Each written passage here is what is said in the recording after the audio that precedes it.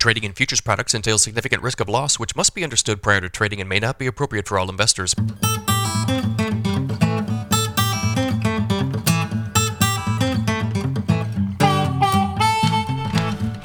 Good morning, everybody. It's Tuesday, January 9th, 5:26 a.m. Central Time. Grain market's a little bit higher this morning. Nice change of pace, up 1 or 2 in corn, up 3 in soybeans, up 5 or 6 in wheat. We've got a nasty winter storm that is moving across the country. Why don't we start there? We sure do. Winter Storm Finn is bringing winter weather to the Midwest and Great Lakes region. As of Monday afternoon, the storm was moving across the plains into the Midwest, bringing snow, strong winds, and rain. The storm will have its greatest impact in the central and eastern states today and into tomorrow morning. Snow accumulations of 5 inches or greater are expected across western Kansas, eastern Nebraska, Iowa, northern Missouri, northwest Illinois, southern Wisconsin, and northern Michigan.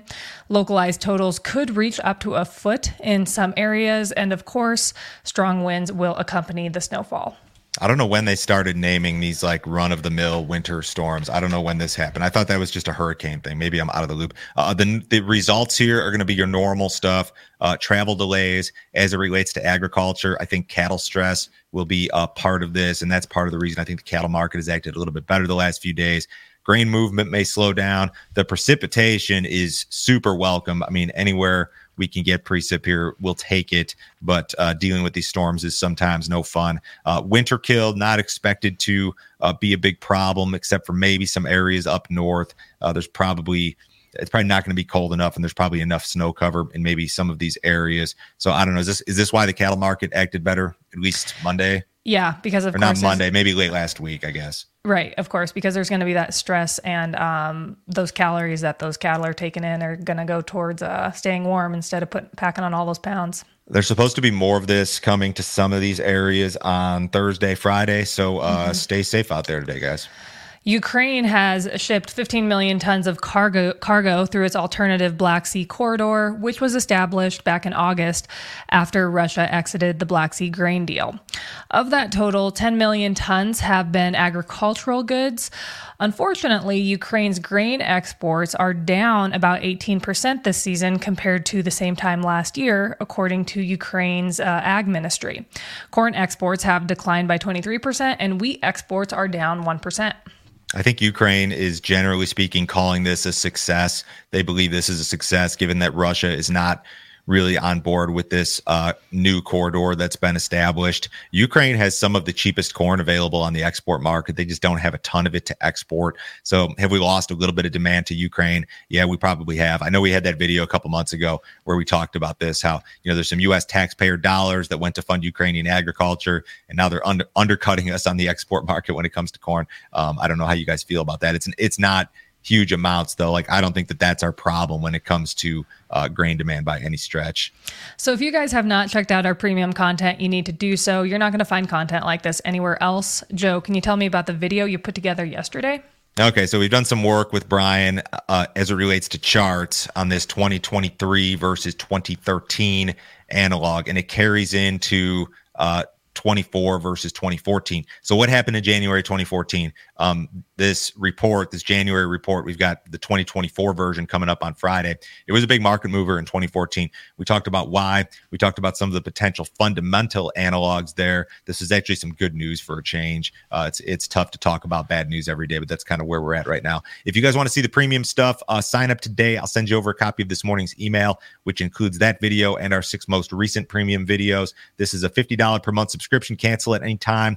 No other fee, no other obligation. Nobody will try to sell you anything else. Remember, guys, this is the best way to support what we're doing here. This is independent media. We have no sponsors. The only way that we're able to wake up and do this every day is through the premium subs. So give it a shot. If you like the YouTube channel, if you like the podcast, you'll love the premium stuff, I promise. According to well-followed private group Ag Rural, as of last Thursday, 0.6% of Brazil's soybean crop had been harvested. Yields in Mato Grosso are much lower than normal due to hot and dry conditions. Rains in the Brazilian state are now making harvest difficult. Ag Rural has projected this season's crop will reach 159 million tons, but it is expected to revise its projection in the coming days. Ag Rural also reported that as of last Thursday, Monday, 3.3% of the first corn crop had been harvested in south central Brazil. These early soybean yields out of Brazil are going to be the worst soybean yields that we hear about. The later it should get better the later that we go. CONAB is going to give us an updated production number tomorrow morning. USDA will give us an updated production number on Friday. Friday's report is a big deal. We'll talk about that more here the next couple of days. I personally think I think all eyes will be on the South American numbers. I don't think that's what's going to move the market, though. If you're going to get a big surprise market moving event, it's going to be in the U.S. numbers. It's going to be something that we don't see, like an acreage revision, a yield revision to last year, something in the grain stocks. Everybody knows the Brazil soybean numbers coming down. I just don't know that that's going to be your big market mover, given that everybody knows that it's coming. There's a little bit of rain on the radar over Mato Grosso and elsewhere this morning. The forecast still looks pretty wet. So the soybean market, of course, has acted very poorly, made some fresh lows yesterday, was able to finish off of the lows, though. So I suppose it could have been worse. I don't know. U.S. soybean shipments were poor last week. USDA reported that 25 million bushels of soybeans were inspected for export during the week ending January 4th. The print was down 30% compared to the previous week and 54% versus the same week last year. Corn shipments, on the other hand, increased 50% versus the prior week at 34 million bushels. Wheat shipments surpassed pre-report estimates at 18 million bushels, increasing 78% compared to the previous week and 134% versus the same week last year.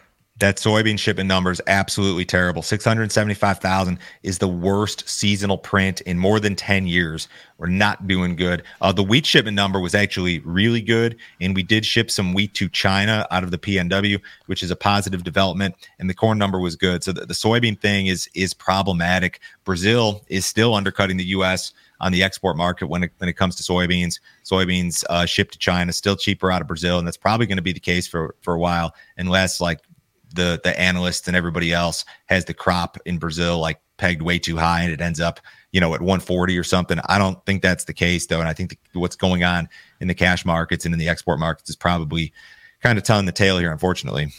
The U.S. dollar has retreated ahead of key inflation data that will be released later this week. During the first 4 days of this year, the U.S. dollar rallied 1%, its strongest first week gain since 2011. But on Monday, the dollar retreated for its second straight day. The pullback was due to speculators betting against the dollar, anticipating that the Fed would begin cutting rates this year. U.S. Treasury yields also pulled back. Expectations of the Fed cutting rates will be tested later this week when the December CPI and PPI report are released on Thursday and Friday.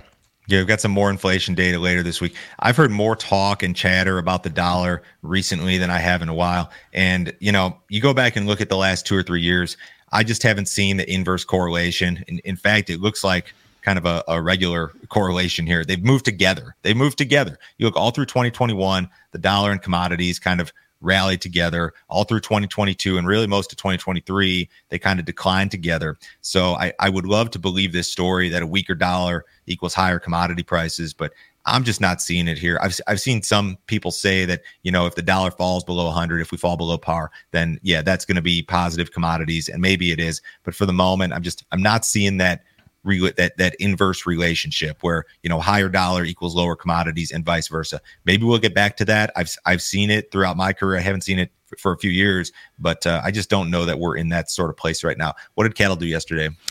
Futures were mixed on Monday. Live cattle futures ended the day 90 cents to 17 cents lower. Feeder cattle futures were 22 cents lower to 92 cents lower. 92 cents higher, excuse me. Not a lot of movement there. Choice box beef ended the day at 278.83. That was up $1.67, and select ended the day at 259.36. That was down 17 cents. Outside markets this morning, U.S. dollars up a little bit. Stocks are off. The S&P's off 18. The Dow Jones is off 140. Bonds are off a little bit. Crude oil is up $1.40 in the February WTI at 72.15. We mentioned Bitcoin yesterday, traded up to 47,000 yesterday on speculation regarding these new ETFs. Backed off just a little bit. Figured I'd mention that. Everybody have a great day today. Stay safe amid these winter storms. We'll talk to you on Wednesday.